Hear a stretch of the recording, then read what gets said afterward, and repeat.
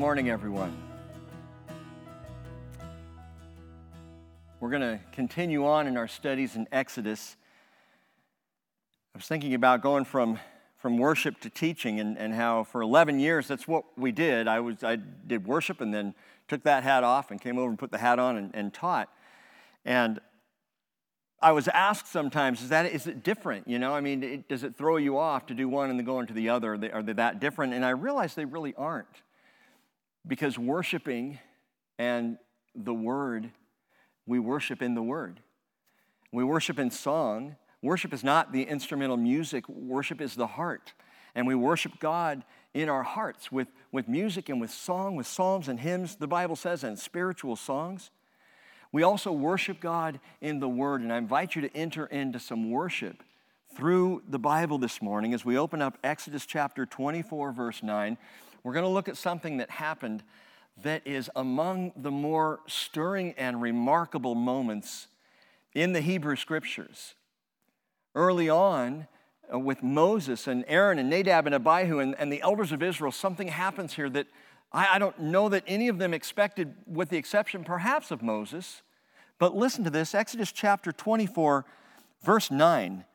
Then Moses went up with Aaron, Nadab and Abihu, and 70 of the elders of Israel. And they saw the God of Israel.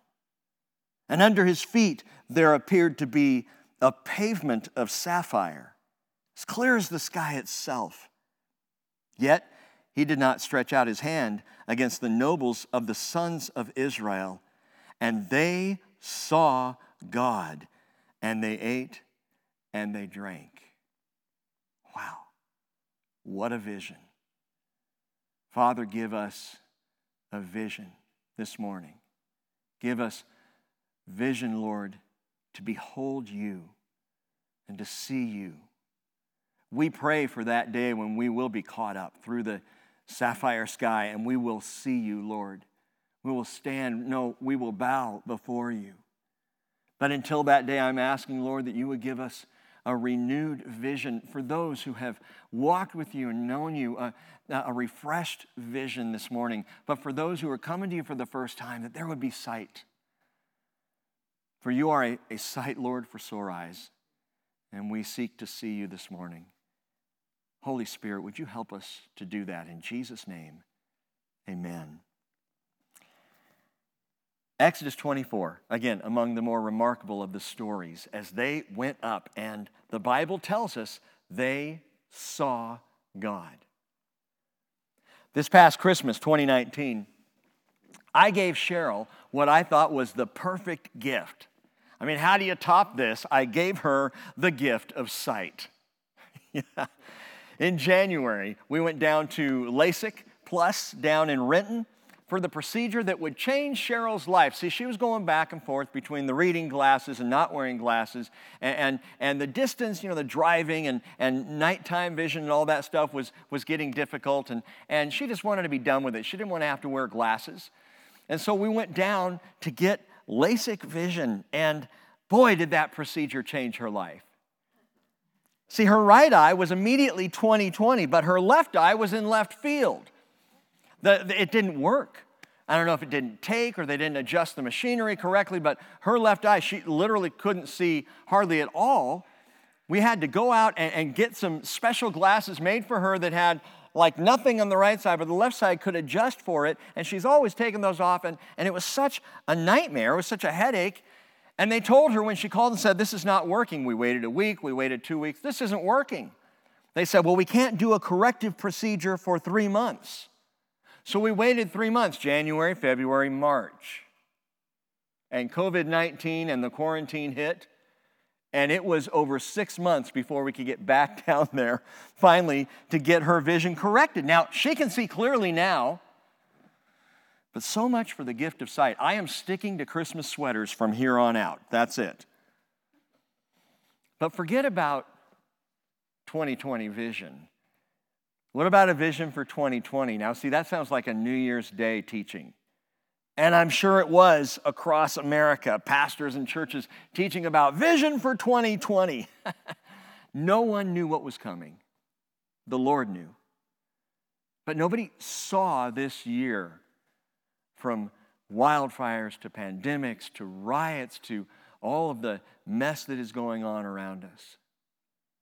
Vision for 2020. I'd just like to see my way through 2020, through the smoke and the oppression. Well, Jesus said in Matthew chapter 5, verse 8, "Blessed are the pure in heart, for they shall see God." Well, that sounds pretty straightforward. Blessed are the pure in heart. Sounds good. They shall see God. So all we got to do is be pure in heart. See, the thing is, Jesus also said in Matthew 15:19, "Out of the heart come evil thoughts, murders, adulteries, fornications, thefts, false witness, slanders." Does that not sound like what we've just been studying? The 10 words, the Decalogue, the 10 commandments that we just finished unpacking, in which Jesus showed us all of these are violated in the heart before in the behavior, before in the action. That murder begins with anger, and adultery comes from lust, and stealing, bearing false witness. All of these are launched from covetousness in the heart. Blessed are the pure in heart, for they shall see God. But look at the heart, it's a mess. Several people told me after hearing the commentary of Christ on the 10 Commandments as we looked in Matthew chapter 5, they realized they'd broken every single commandment. We're going to get a list of those people out to you just as soon as we can, by the way. But how can any of us ever hope to see God with such impure, imperfect, impaired hearts? How can we see God like this? And how, as far as that goes, did Moses and Aaron and Nadab and Abihu and the 70 elders of Israel, how in the world did they see God? Exodus 24 is problematic in the Scriptures. For many scholars and Bible teachers, you come to this one, and even from a biblical perspective, Yahweh is going to very quickly tell Moses in Exodus 32, verse 20, "You cannot see my face, for no man can see me and live." But what about no man can see me and live, and yet the Bible tells us they saw God. Which one is it? Is that one of those biblical contradictions that the critic loves to point out? And of course, Paul says in 1 Timothy chapter 6, verse 16, "God alone possesses immortality and dwells in unapproachable light, whom no man has seen or can see." Well, wait a minute. They saw God, didn't they? So people try to soften the seeing of God in Exodus chapter 24, verses 10 and 11. That medieval rabbi Moshe ben Maimonides, or also known as the Rambam, I like that one, he said this. He said, this passage, this seeing of God must be understood as intellectual perception, but in no way as real perceiving with the eye. Problem is, Moses not only repeats that they saw God. In verse 10, they saw the God of Israel. In verse 11, and they saw God. He says it twice, as if to emphasize it, but then even more so, he'll use 2 different Hebrew verbs to mention it, to express it. The first one is the typical one for seeing, ra'ah. They saw God. And it's common. It just means to see, to look at. Like I'm looking at Jake right now, ra'ah. I see my brother. Well, that's the common seeing. But then in verse 11, when it says, and they saw God, to really drive the point home, Moses uses chazah. And chazah means to behold, to gaze at, to inspect. That's much more intensive. In fact, Sarna says, chazah connotes far greater intensity than ra'ah. And he says it belongs to the vocabulary of prophetic visions. This is the way the prophets saw God. The prophetic visions, it was always the chazah, because they saw and they gazed at and they inspected the prophecies that were brought to them, that were given to them. So the idea here is that it's seeing more than what the human eye normally sees. And Moses even anticipates a question about this, that they saw God, that they beheld God. Note in verse 11 it says, yet he did not stretch out his hand against the nobles of the sons of Israel. Recognizing God should have whacked him right there for seeing him. Should have killed him in the instant. And it's further complicated. They saw God. It is absolutely unequivocally clear that Moses and Aaron and Nadab and Abihu, Aaron's sons, you'll hear more about them later, and the 70 elders of Israel, that they actually saw him. They had a vision of the Father. They saw God.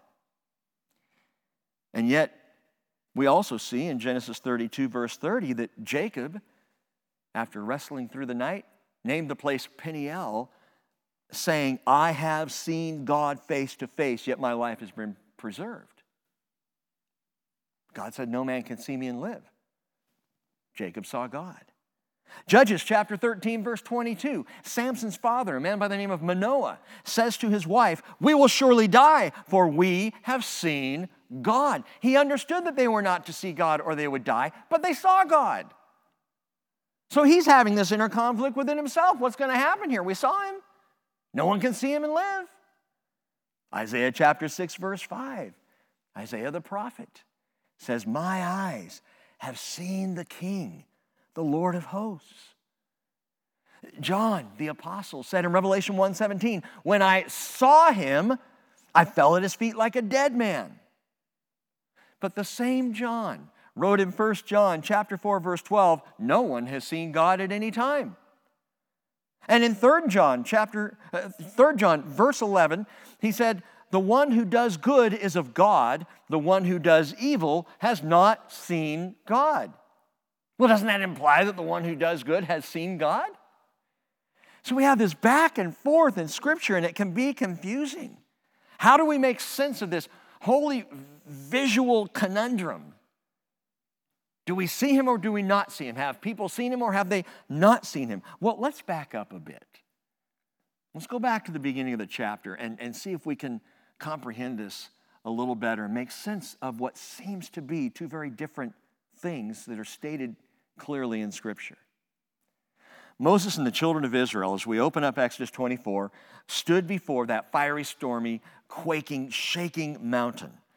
They heard the Lord our God, Yahweh Ka-Eloheh. They heard him speak, pronouncing the 10 Commandments, booming like a trumpet blast in Exodus chapter 20. And then after that, Moses goes up the mountain to receive further instruction related to the 10 Commandments. Remember, the 10 Commandments are given, and then Moses goes up and gets all the clarification of those commands in Exodus 21, 22, and 23. And as chapter 24 begins, Moses is still up the mountain. The children are still down below, along with the elders and Aaron. They're all still down below. Moses is up the mountain, and Exodus 24, verse 1 says, he, that is God, said to Moses, come up to the Lord, you and Aaron and Nadab and Abihu and the 70 elders of Israel, and you shall worship, or literally bow down, at a distance. Moses alone, however, shall come near to the Lord, but they shall not come near, nor shall the people come up with him. And then Moses came and recounted to the people all the words of the Lord and all the ordinances, and the people answered with one voice and said, all the words which the Lord has spoken, we will do. Now understand that Mount Horeb appears to be divided into 3 zones. 3 zones. There's the foot of Mount Horeb, and that's where the sons of Israel hear from the Lord at first, and they are to worship, and that's where they are gathered. But there's a second zone that seems to be just part way up the mountain, where Moses and Aaron, Nadab and Abihu, and the 70 elders of Israel, they will travel up to this zone 2. And then there's the third zone, which is the summit, and that's where Moses would meet with God. That's where Moses would go to receive the tablets of stone. But these first 3 verses bring us to what you could call an epilogue to the scene that runs from chapter 20 all the way through chapter 24, verse 3. It's the epilogue to this part of the story. The prologue, if you'll go back to chapter 19, Exodus 19, and look at verse 3, it tells us that Moses, and this is his first ascent, Moses went up to God, and the Lord called to him from the mountain, saying, thus you shall say to the house of Jacob, and tell the sons of Israel, you yourselves have seen what I did to the Egyptians, how I bore you on eagle's wings and brought you to myself. Now then, if you will indeed obey my voice and keep my covenant, then you shall be my own possession, my unique treasure among all the peoples, for all the earth is mine. And you shall be to me a kingdom of priests and a holy nation. These are the words that you shall speak to the sons of Israel. Then Moses came and called the elders of the people and set before them all these words which the Lord had commanded him. And all the people, note this, answered together and said, all that the Lord has spoken, we will do. And Moses brought back the words of the people to the Lord. And that is the prologue. You see, they hadn't even heard all that the Lord had spoken. God just said he was going to speak to them. He was going to share. He wanted them to obey him, but he didn't tell them yet what they needed to obey, and yet they jump right out in front and say, all that he's spoken will do. Now, that might have been out of sheer terror. It may have been a little presumptuous, like they were up to the task. But either way, they'd only, at that point, they were about to hear the 10 words, hadn't even heard the 10 words. All that the Lord has spoken, we will do. Well, then we come back to chapter 24, verse 3, and they say again, after Moses now recounts to them, so they've heard the 10 words, and Moses goes up the mountain, gets the clarifications of chapters 21, 22, 23, and then he comes and he shares all that with them. Now they've got a better picture, and now they say in verse 3, all the words which the Lord has spoken, we will do. And then Moses does something to, as it were, set that covenant in stone. To confirm the covenant, he put it in writing. Verse 4, Moses wrote down all the words of the Lord. All the words of the Lord. And then Moses did something else. He built an altar. Then he arose early in the morning and built an altar at the foot of the mountain with 12 pillars for the 12 tribes of Israel. Now pause for a moment. This caught my attention, that Moses was apparently an early riser. He arose early, we're told, in the morning. That tends to be a pattern among godly people. Early to rise. Psalm 5 tells us, in the morning, O Lord, you will hear my voice. In the morning, I will order my prayer to you and eagerly watch.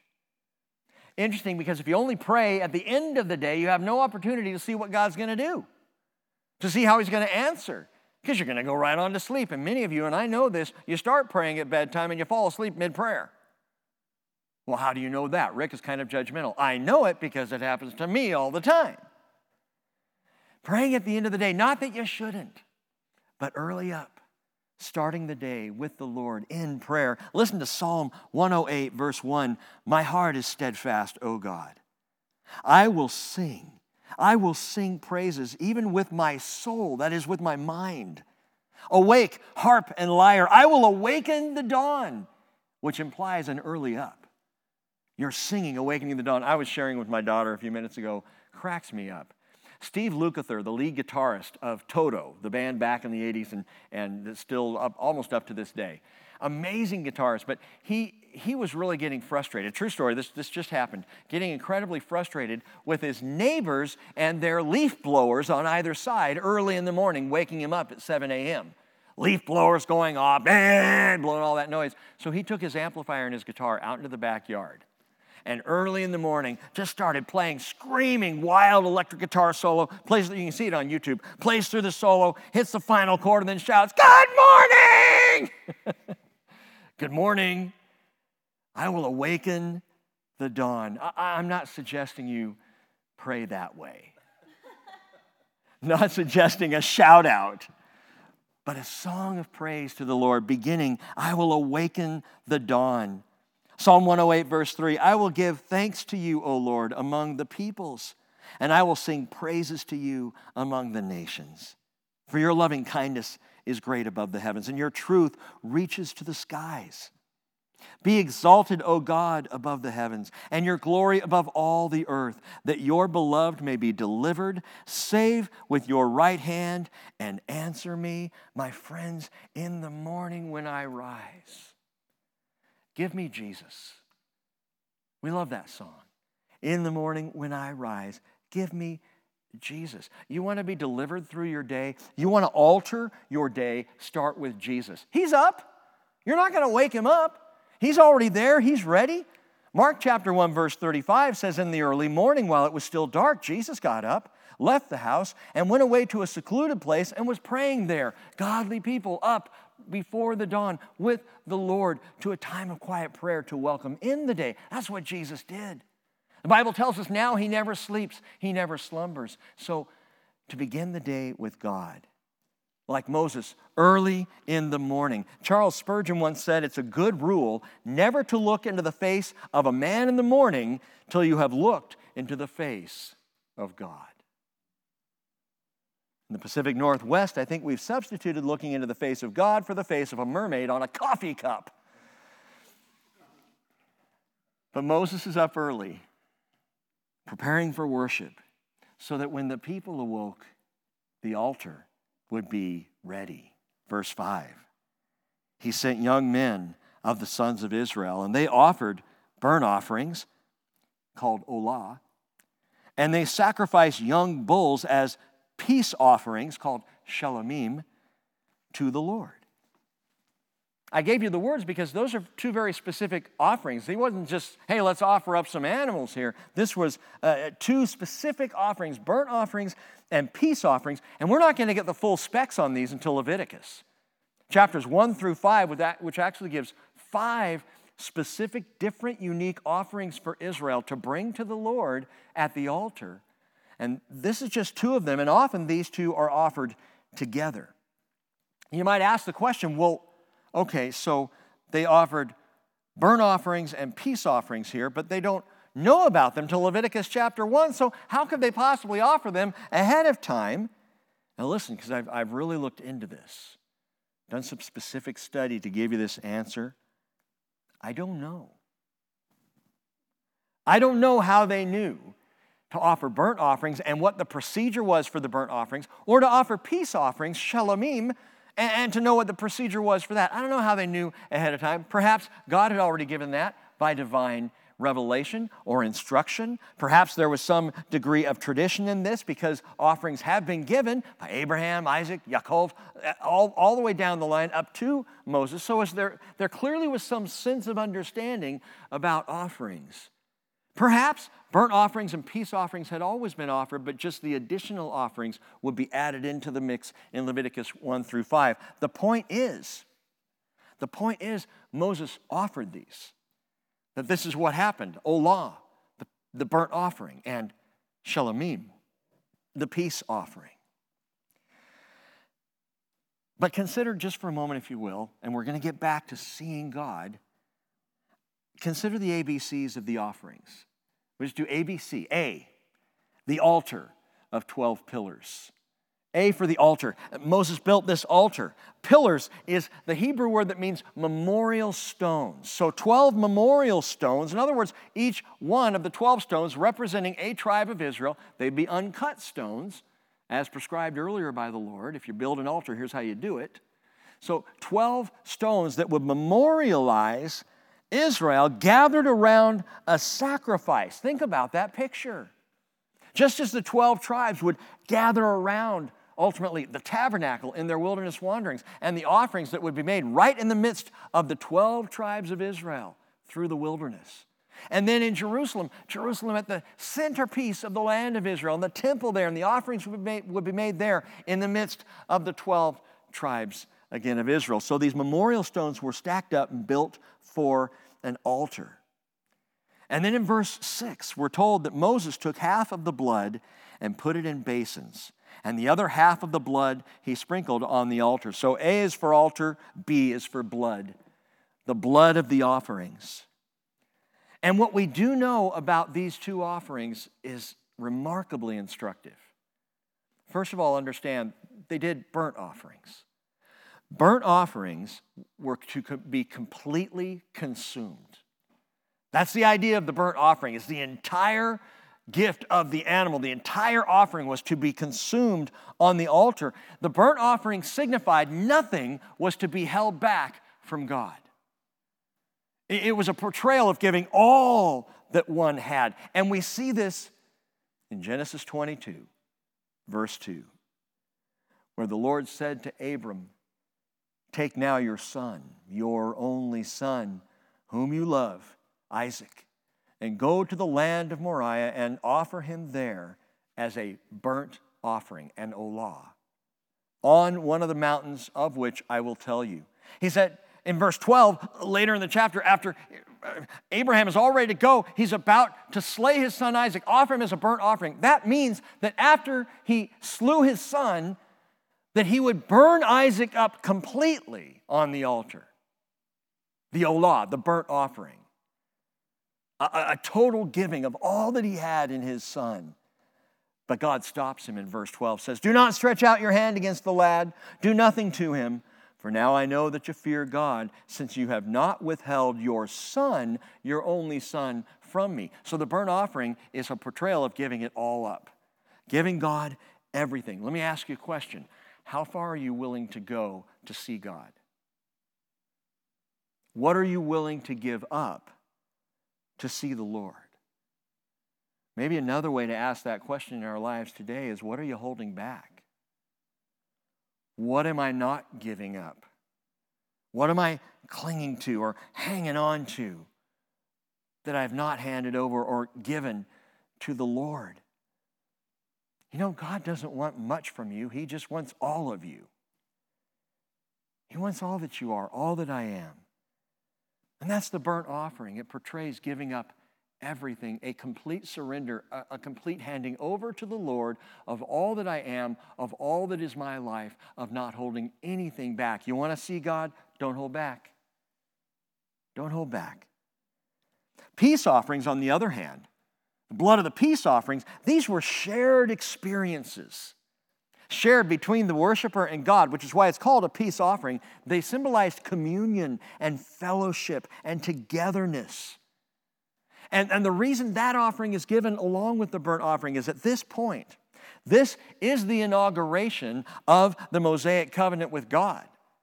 Now, there's going to be more confirmation as we go, but this is the first time where we're seeing it inaugurated, that this is accepted by the people, God doing His part, and the people coming around to do their part as well, that they are in agreement. And so they share the peace offering, which was a fellowship and relationship, the people coming together with God to share this offering. Some would be burnt and given to the Lord on the altar, and the rest would be shared, that is, eaten by the offerers, by the people. We'll see more of that in just a second. But in this inauguration of the Mosaic covenant, understand that the peace offering anticipates the peace of a better covenant. A covenant that you can't keep and I can't keep, but Jesus did. Hebrews chapter 12, verse 24, we've come to Jesus, the mediator of the new covenant. The new covenant. And to the sprinkled blood, which the Hebrew pastor says speaks better than the blood of Abel. Why? Because Abel's blood cries for vengeance, justice, whereas the blood of Jesus shed on the cross of Calvary cries for mercy and grace. What did He say from the cross? Forgive them, for they don't know what they're doing. That's the blood of the new covenant. See, the blood of the old covenant was always a requirement, had to continually be offered, was demanding and exacting. But the blood of the new covenant was the blood of Jesus, which covers you from having to give your blood to try and cover your sin, which wouldn't work anyway. The peace offering. Jesus held nothing back, as in the burnt offering. He held nothing back so that we might have peace with God. And in fact, every godly sacrifice in the Hebrew Scriptures looks ahead to the sacrifice of Messiah, to that perfect offering of His own pure blood. A, on the altar, B, the blood, and C, covenant. Covenant. Verse 7, then He took the book of the covenant and read in the hearing of the people, And they said, this is the third time, all that the Lord has spoken, we will do. And note this, we will be obedient. Literally, we will do and we will shema. We will hear. Shema is a big deal to the Jewish people. The Shema is Deuteronomy 6, verses 4 and 5. Shema, hear, O Israel, the Lord is our God. The Lord is one. You shall love the Lord your God with all your heart, with all your soul, and with all your might. That's the Shema, the hear. And hearing always with Israel implies obedience. All the Lord has spoken, we will do and we will hear. To hear is to obey. Get that? To hear is to obey. The Bible says faith comes by hearing, and hearing by the word, Christ. To hear is to obey. To have faith is to follow through in obedience. If you don't obey, you don't have faith, and you haven't heard. But that's the Shema. And Moses reads out the covenant, and the people say, we will obey, we will do, we will hear. And in verse 8, so Moses, note this, took the blood and sprinkled it on the people, and said, behold, the blood of the covenant which the Lord has made with you in accordance with all these words. And the covenant is inaugurated. But get this, please don't miss this. We've talked about these things before, but it's one of the most vital truths in the Hebrew Scriptures, and that is that this covenant that God makes with Israel is the only conditional covenant in the Bible. It's the only one where God says, I will do this for you, but you need to do this for me. They enter into covenant together. Every other covenant God gives is one-sided. It is unconditional. Going all the way back to the Adamic covenant, through the Noahic covenant, you can go all the way down the Davidic covenant, the kingdom covenant, the land covenant. And we come all the way down to the new covenant that Jesus promised with his own blood. And that new covenant is divinely one-sided. It is unconditional. Jesus says, I will save you. What do I have to do? Believe me that I will save you. Trust me that I will save you. Well, Rick, just a few minutes ago, you asked us, how far are you willing to go to see God? Yeah, I did. But it's not going to save you. There's nothing you can do. No amount of love, no amount of action, no amount of grace given to others, no amount of compassion, no amount of good deeds can get you into heaven. It is only the grace of Jesus Christ. It's his blood. It's his one-sided covenant. We enter into that covenant simply by receiving it and believing God for his word. You might ask, well, why sprinkle blood on the people? Think about that. All the people gathered. I mean, that's a lot of blood. Of course, we have no idea how many burnt offerings, peace offerings, as these animals were slain to be offered up on the altar. How many were offered, how long that took, and the gathering, of course, of the blood into basins, and then, passing the basins around as Moses is walking around sprinkling blood. Men, women, children. Can you imagine the scene? A bloody mess. Why? This is strange, especially in our Western culture.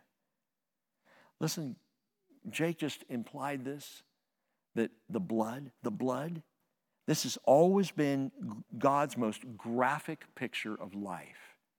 See, even from very creation, when God made us to cause blood to flow through us, and without the blood there is no life. So Leviticus 17:11 says, for the life of the flesh is in the blood, and I have given it to you on the altar to make atonement for your souls. For it is the blood by reason of the life that makes atonement. That's how serious it is.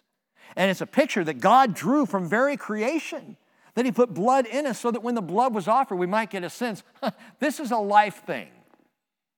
This is as serious as my life. And so Moses sprinkles the blood over them to signify atonement, so that they would visually know, they could see, if you will, that they were covered, that there was blood on them. It was a great covering of mercy. Matier puts it this way. He said, they, the people, had committed to obedience. But God knows our best intentions fall constantly short, so he provided the blood of the sacrifice at the ready to cater for their each and every lapse from his covenant. Before they even walked out the covenant, they already had blood on them. They already had covering on them Because God knew the second they start to do what they said they would do, they're going to fail. So he sprinkles the blood. Verse 9. Then Moses went up with Aaron, Nadab, and Abihu, and 70 elders of Israel, and they saw the God of Israel. When did they see God? After the blood. They saw God after the blood. Hold that thought. What a sight it was. What a remarkable sight.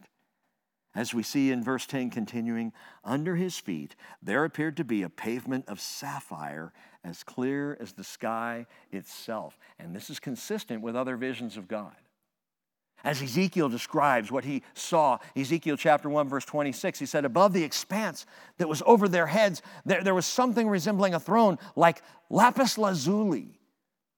Lapis lazuli, we would say sapphire. That sapphire blue in appearance. And on that which resembled a throne, high up, was a figure with the appearance of a man. John said, Revelation chapter 4, verse 6, before the throne, there was something like a sea of glass, like crystal. So Moses and the elders saw this sapphire pavement. Ezekiel sees this lapis lazuli, sapphire. And John writes, a sea of glass, which I submit to you is all the same thing. That we're talking about some kind of translucent, pure sapphire flooring or pavement beneath the feet of God. By the way, note this, Moses, Ezekiel, and John all couch their words in ambiguity. They use phrases like. I saw something like. He's not saying that's what I saw. He's saying, my best word to describe that would be something like. They say something resembling. They say there appeared to be, as we see in verse 10 here, under his feet there appeared to be a pavement of sapphire. Was it a pavement of sapphire? I don't know. It appeared that way. And all of these three prophets are ambiguous. Why? How do you describe the indescribable? How do you use Hebrew or Greek or English language to in some way attempt to describe God? And by the way, Moses doesn't even describe God. He just mentions his feet. He doesn't say anything else about what he looks like. And Ezekiel says, looking up through that sapphire, that pavement, that sea of glass perhaps, looking up I saw a throne and one resembling a son of man. That's as much as you get from Ezekiel. Resembles a son of man. John gives a stunningly vivid description of Jesus in Revelation chapter 1, verses 12 through 16. But they're all vague. They're all unclear. They're all talking about things that look like. And as they approached God, that is Moses and Aaron, Nadab and Abihu, the 70 elders of Israel, as they approached God, there are two possibilities for the whole perspective that they had in that moment. First off, they saw his feet because they fell down to worship. So they weren't looking at his face. They weren't looking at his chest or his arms or his hands. They were just looking at his feet because they were down on their faces, worshiping him before him. The second, more likely option is that they saw his feet because they were looking upward from the side of the mountain, up toward the throne, up through the sapphire pavement, through the sea of glass that was over their heads. They looked up to see God from under his feet. And you know, that is the same exact vantage point that we have today. What do you mean? A paralyzed man was lowered through the roof to Jesus because the situation was over everyone else's head, but it was under his feet as he forgave the man's sin and then healed him. The wind blew and the waves rolled high over Peter's head as he tried to walk on the water, but the waves were under Jesus' feet. Not a problem for the Lord. The apostles were completely overcome by grief after his death. But even his death was under his feet as Jesus walked right out of the tomb. Hebrews chapter 2, verse 8 says, you have put all things in subjection under his feet. Just remember that when you feel like you're in over your head. that it's under his feet. It's always under his feet. When the world is oppressive and the smoke is rolling in and you feel like, I can't take this, I can't handle this. This is way above my pay grade. This is over my head. It's under his feet. It's always under his feet. Jesus has got it. Verse 11, so they look up. They see his feet there. They see the pavement of sapphire looking up to the Lord. Verse 11, yet he did not stretch out his hand against the nobles of the sons of Israel. And they saw, they beheld, they saw God. And they ate and they drank. So they weren't down on their faces the whole time. Maybe at first as they look up, they fall down, they see his feet and they begin to worship. But now they begin to eat. Now they're having what the ancients would call a covenant meal with God. So often meals were ratified, or covenants were ratified in meals. What did they eat, people wonder? Some have suggested maybe bread and wine. Others say, well, no, it's obvious. It's their portion of the peace offering. That makes sense. They do the peace offerings and they bring their portion up and they literally share it. They eat it before the Lord. But the whole point is the dining. They dined in fellowship with God in a covenant meal. And again, that was ancient practice, not a new concept. Isaac and Abimelech, they ratified a covenant and they shared a fellowship meal following that. Genesis 26, verse 30. Genesis 31:46, Jacob and Laban share a covenant meal after making promises to each other. This is a big deal. Eating in the Middle East is about fellowship and community and unity. It said if you come into the tent of a Bedouin, you come under his covering while you share a meal with him. And so that's the whole concept here, is that they are sharing a covenant meal. Isn't that interesting? Because it was a covenant meal on the night of Jesus' betrayal. Luke 22:19, he said, this is my body which is given for you. Do this in remembrance of me. Likewise, the cup after they had eaten, saying, this cup is poured out for you. It's the new covenant in my blood. Amazing. See, Jesus just keeps it going. He shares a covenant meal there for the new covenant. Even before, in his case, he ratified the covenant itself at the cross. Why in that order? So he could share the meal with his friends. So he could have fellowship with the apostles there one last time before the crucifixion. And by the way, it's why we do it here. It's why we take communion and do it often. It's why even during the live stream, every Sunday, every Wednesday, we've shared in communion together. It's why when we're gathered on the hillside, we're sharing in communion together. It's why when we're back in the building, and by the way, I plan to be back into the building this month, at least on Wednesday nights, but on those midweek services, we share communion. Why do we do that? We do it because Jesus said, as often as you do these things, remember me. Oh, we don't do it as ritual.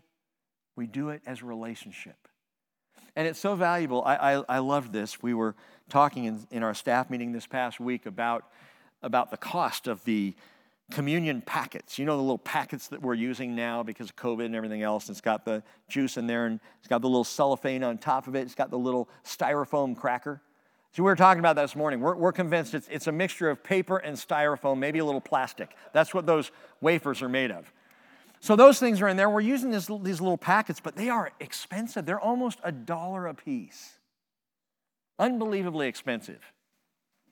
Someone's going to pay for that someday, I think. But we're talking about a staff meeting. I said, well, you know, since the packets are so expensive, how would you all feel like if we just went back to Sundays only, sharing communion weekly on Sundays? And there's no prescription, there's no command that says you have to do it Sunday, Wednesday, small groups. You know, it's just that's been left to us. So I said, what if we cut that in half? We just did Sundays. And I was so honored by our staff and their response. They're like, no, it's too important. We can't cut back on that. Brandy's like, I'll cut back on my entire women's ministry budget. And I said, well, we already have done that. And so, but the point is that they saw the value of relationship, the value of fellowship. And that's what the covenant meal is. That's what's going on here. Probably at Zone 2 there on the mountain as they're gathered before the Lord in fellowship with him. And verse 12 says, now the Lord said to Moses, come up to me on the mountain and remain there, and I will give you the stone tablets with the law and the commandments which I have written for their instruction. So Moses arose with Joshua, his servant, and Moses went up the mountain of God. But to the elders he said, wait here for us until we return to you. And behold, Aaron and Hur are with you. Whoever has a legal matter, let him approach them. Well, then Moses went up to the mountain, and the cloud covered the mountain. Note this. Yahweh literally says to Moses in verse 12, come up to me on the mountain and be there. My Bible translates it, remain there. The phrase is be there. Come up to the mountain and just be there. Come up and plan to stay. Come up and just be. I don't have any requirements, anything for you to do. You just come up and be. Be with me. Don't zip in and zip out. Come and be with me. Oh, why not? We're here live streaming. Have I told you that story? My family was coming back into town. We had a Sunday. We had several things we were going on. Had the Sunday morning, and then we were out of town for the afternoon. We were coming back into town. We're going by Bowman's Bay, and some dear friends were having a birthday party. And I was tired, and Cheryl was tired, and Hayden was with us. Hayden was pretty young at the time. And so we pull into Bowman's Bay. And before we got out of the van, I said, now listen, Hayden, we're going to zip in and zip out. So don't go and get lost, run around with your friends. You stay close by, because I'm tired. Dad's tired. I got to get home. Zip in and zip out. So we get out of the van. We go down there. We're there with our friends, and we're sitting, talking and chatting, and Hayden runs off. But then he comes back just a couple minutes later. We hadn't been there more than maybe 5 minutes. And talking with our friends, Hayden walks up to me and goes, Dad, I thought you said we were just going to zip in and zip out. I'm like, zip it! Anyway, the Lord is saying, come and stay. Come and be. Just come and be. Do you know why so many people miss God? So many don't see God, miss out on his wisdom, his instruction, his will? We got no time. We're grabbing our Starbucks in the morning and we're heading off to work and we haven't even thought about God. We got too much to do, too much to take care of. We've got busyness in our lives. We're on the rush. And the Lord says, into the midst of your life and mine, cease striving and know that I am God. You can say that a couple of different ways, can't you? Cease striving and know that I am God. Or cease striving and know that I am God. You want to know him? It comes from rest. It comes from peace. It comes from quietness. It comes from trust. And that all comes from Isaiah 30, verse 15. To cease and know. How can a person expect to develop a pure heart to see God when we don't even have time to just be there? Come up, Moses, and be there. It's one of my favorite intimate moments, though it's easily missed, when Jesus is calling his disciples, his 12 boys. And Mark tells us, Mark chapter 3, verse 14, he appointed 12. Listen, so that they would be with him. That's a personal reason. Jesus wanted the 12 with him. He wanted the 12 to surround him. These are the ones he chose to walk with and share with and be with. So they would be with him. And then Mark goes on and says, so he could send them out to preach and have authority to cast out demons. And we rush right ahead to that. The preaching, the casting out of demons. I want the prestige. I want the power. He wants me to be there. Just be there with him. See, because to God, the relationship is the most important part. Love God. Love people. Both require us to just be there. Exodus chapter 33, verse 11 even tells us, thus the Lord used to speak to Moses face to face, just as a man speaks to his friend. Verse 16, The glory of the Lord rested on Mount Sinai, and the cloud covered it for 6 days. And on the seventh day he called to Moses from the midst of the cloud. And to the eyes of the sons of Israel, the appearance of the glory of the Lord was like a consuming fire on the mountaintop, which is why the Hebrew pastor ultimately will write, our God is a consuming fire. And Moses entered into the midst of the cloud as he went up to the mountain, and Moses was on the mountain 40 days and 40 nights. How do you see God? Moses spoke to him as a friend, face to face. Moses and Aaron and Nadab and Abihu and the 70 elders of Israel, they beheld God. And all the other examples we've seen, and yet there's the biblical statement about no one can see God and live. So what's the deal? How do you see God? Again, Jesus said, blessed are the pure in heart, for they shall see God. Part of the answer is the heart must be purified, or there is not going to be any seeing. Only the blood does that. Remember, Moses and the leaders went up after the blood. After the blood was sprinkled, after the blood was given, but the blood of animals can only temporarily atone, can only temporarily cover, can only give the sense. Even as Paul says in Romans chapter 3, that God passed over the sins committed then until ultimately his Son would come, until ultimately the pure blood would wash all of it away. But for now, he's going to just cover them. He's going to mark them, if you will, with the blood of animals to represent the blood of the newer covenant that was yet to come. But if you want to see God, you've got to have a pure heart. And the only way to have a pure heart comes after the blood. Hebrews chapter 10, verse 19 says, therefore, I believe Jake just read this in communion. Therefore, brethren, since we have confidence to enter the holy place by the blood of Jesus, by a new and living way, which he inaugurated for us through the veil, that is his flesh. Since we have a great priest over the house of God, let us draw near with a sincere or true heart. You could even say a pure heart, in full assurance of faith, having our hearts sprinkled clean and our conscience sprinkled clean from an evil conscience, and our bodies washed with pure water. Let us hold fast the confession of our hope without wavering, for he who promised is faithful. It's the blood that makes the heart pure.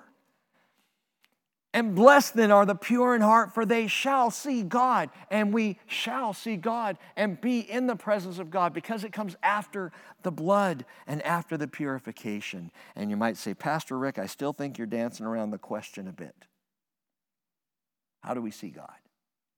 How did they see God?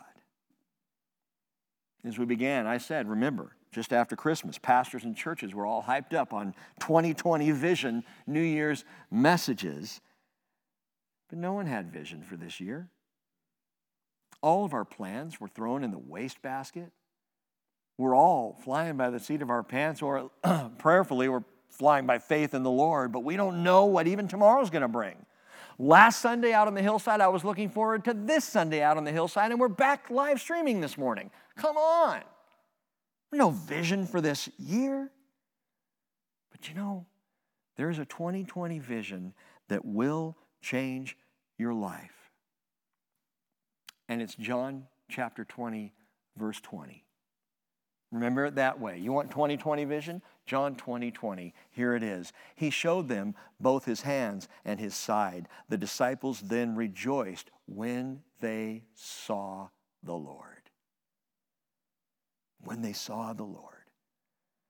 Maybe you know the story. Thomas wasn't there to see.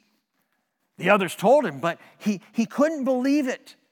But Jesus then showed up a week later and showed him the same scars in his hands and in his feet. And he said, John chapter 20, verse 27, do not be unbelieving, but believing.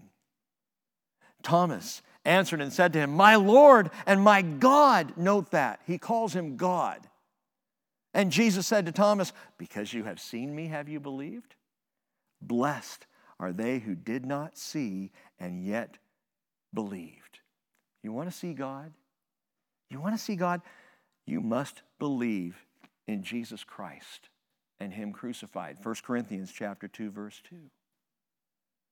See, John said in John chapter 1, verse 14, we saw His glory. Glory as of the only begotten from the Father, full of grace and truth. John says in John 1:18, no one has seen God at any time. The only begotten God, who's in the bosom of the Father, He has explained Him.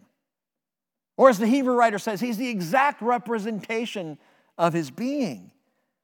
In John chapter 14, verse 7, Jesus said, if you had known me, you would have known my Father. Also, from now on, you know Him and have seen Him. Philip said to Him, Lord, show us the Father, and it's enough for us. And Jesus said, have I been with you so long, and yet you have not come to know me, Philip? Listen, he who has seen me has seen the Father. How can you say, show us the Father? How can you see God? He who has seen me has seen the Father. Do you know what that means? Do you realize the implication of that? That when Moses and company went up to Station 2 on the mountainside and saw God, they looked up, they saw the one seated on the throne. My friends, they saw Jesus Christ. They saw Jesus. The Bible doesn't say they saw Yahweh. It says they saw God. Now, I and the Father are one, Jesus and Yahweh, and this is mind-blowing, the idea of the Trinity, Father, Son, Holy Spirit. Father, Son, Holy Spirit are one in equality. They are one God. He is one. And the church does not get this. In fact, according to Lifeway Research, just this last week or a couple weeks ago, fully 30% of evangelical Christians don't believe Jesus is God. If that's you, listen, where have you been? Jesus said, if you've seen me, you have seen the Father. Jesus Christ is God. The Bible is absolute on this. How can nearly 1/3 of those who claim to be Christians, Christ followers, declarers of the gospel, not know who Jesus is? If you've seen me, you have seen the Father. 1 John chapter 2, verse 22 says, who is the liar but the one who denies that Jesus is the Christ? Listen, to be the Christ is to be God. This is the Antichrist, John writes, the one who denies the Father and the Son. Whoever denies the Son does not have the Father. And the one who confesses the Son has the Father also. Why? Because Father and Son are one. To see Jesus is to see God. 2 Corinthians 5:19, God was in Christ reconciling the world to Himself. So when it says in verse 10, they saw the God of Israel, they beheld God. When Jacob said, I have seen Him face to face, when Moses talked to Him as one talks to a friend face to face, I believe, personal opinion, they're talking about Jesus before Christ. I've used that phrase a couple of times recently. Jesus before Christ. Jesus before God put on flesh and dwelt among us to become the Messiah of Israel and the world. Jesus in His pre-incarnate state. God with us, God among us, God on the mountain. They saw God. Ezekiel said, I saw a man seated on the throne. And John described that man in Revelation 1, verses 12 through 18 as Jesus Christ. Exodus 24 is the story of salvation. Note that they start at a distance down around the foot of the mountain, just as we are separated from God by our sin. But He invites us to come into His presence. He gives us His word. If we hear, if we respond in faith, He purifies us by the pure and perfect blood of Christ. And then you know what He does next? He brings us up into His presence where we dine with Him, we fellowship with Him, we behold and gaze at Him. And Jesus even still to this day would say to you, to me, Revelation 3:20, behold, I stand at the door and knock. If anyone hears my voice and opens the door, I'll come into him and will dine with him and he with me. And by the way, that is right now. That is right now we are in a position before Jesus, before God, of seeing God by faith, of trusting God through obedience, of knowing God through hearing. And that's today, and that's you come into a relationship with God. You're there, you're looking up through the sapphire pavement. You're seeing God in the person of Jesus, and you're dining with Him, fellowshipping with Him, communing with Him, right here, right now. But there's more, isn't there? For the follower of Jesus, for those whose heart is made pure in Christ, oh, there's so much more. Verse 16, again, the glory of the Lord rested on Mount Sinai, and the cloud covered it for 6 days. And on the 7th day, He called to Moses from the midst of the cloud. Verse 18 says, then Moses entered the midst of the cloud as he went up to the mountain. My friends, listen, 6 days. Moses is up there, but he's waiting to enter the cloud. And on the 7th day, Moses entered glory. How long have we been on this planet now by biblical reckoning? 6,000 years. So my question to you this morning is, are you ready to go up and into His glory at the start of the 7th day? 1 Thessalonians 4:16, the Lord Himself will descend from heaven with a shout, with the voice of the archangel, and with the trumpet of God, what Paul calls the last trumpet, because the Israelites have just heard the first trumpet. And the dead in Christ will rise first, and we who are alive and remain will be caught up together with them into the clouds to meet the Lord in the air, and so we shall always be with the Lord. The Lord will call, and we will go. 1 Corinthians 2, verse 9, as it is written, things which eye has not seen, and ear has not heard, and which have not entered the heart of man, all that God has prepared for those who love Him. You want to see God? Love Him. Let's pray. Father, I am thankful to You for Your word. So thankful to You for the blessing of knowing You and hearing You and seeing You through Jesus. And for all those who have been given the glory of a vision of You, to see You, Jesus, as You said, is to see the Father. And I pray that You will give us vision to see our way through all of the smog and fog and cloud and smoke of the world around us right now. So much oppression, yet there is freedom in Christ Jesus. Where the Spirit of the Lord is, there is liberty, Your word tells us. Father, I pray that You will bring us into a place where the sky is as clear as lapis lazuli, as transparent as sapphire. I pray for the day when we will fall before Your feet and worship You, and so forever be with the Lord. I ask right now, Lord, for anyone who is suffering from this oppression, struggling with all that is going on, Your grace and Your mercy be poured out in full. And I pray for more visions of Jesus until You call us home. In Jesus' name, amen.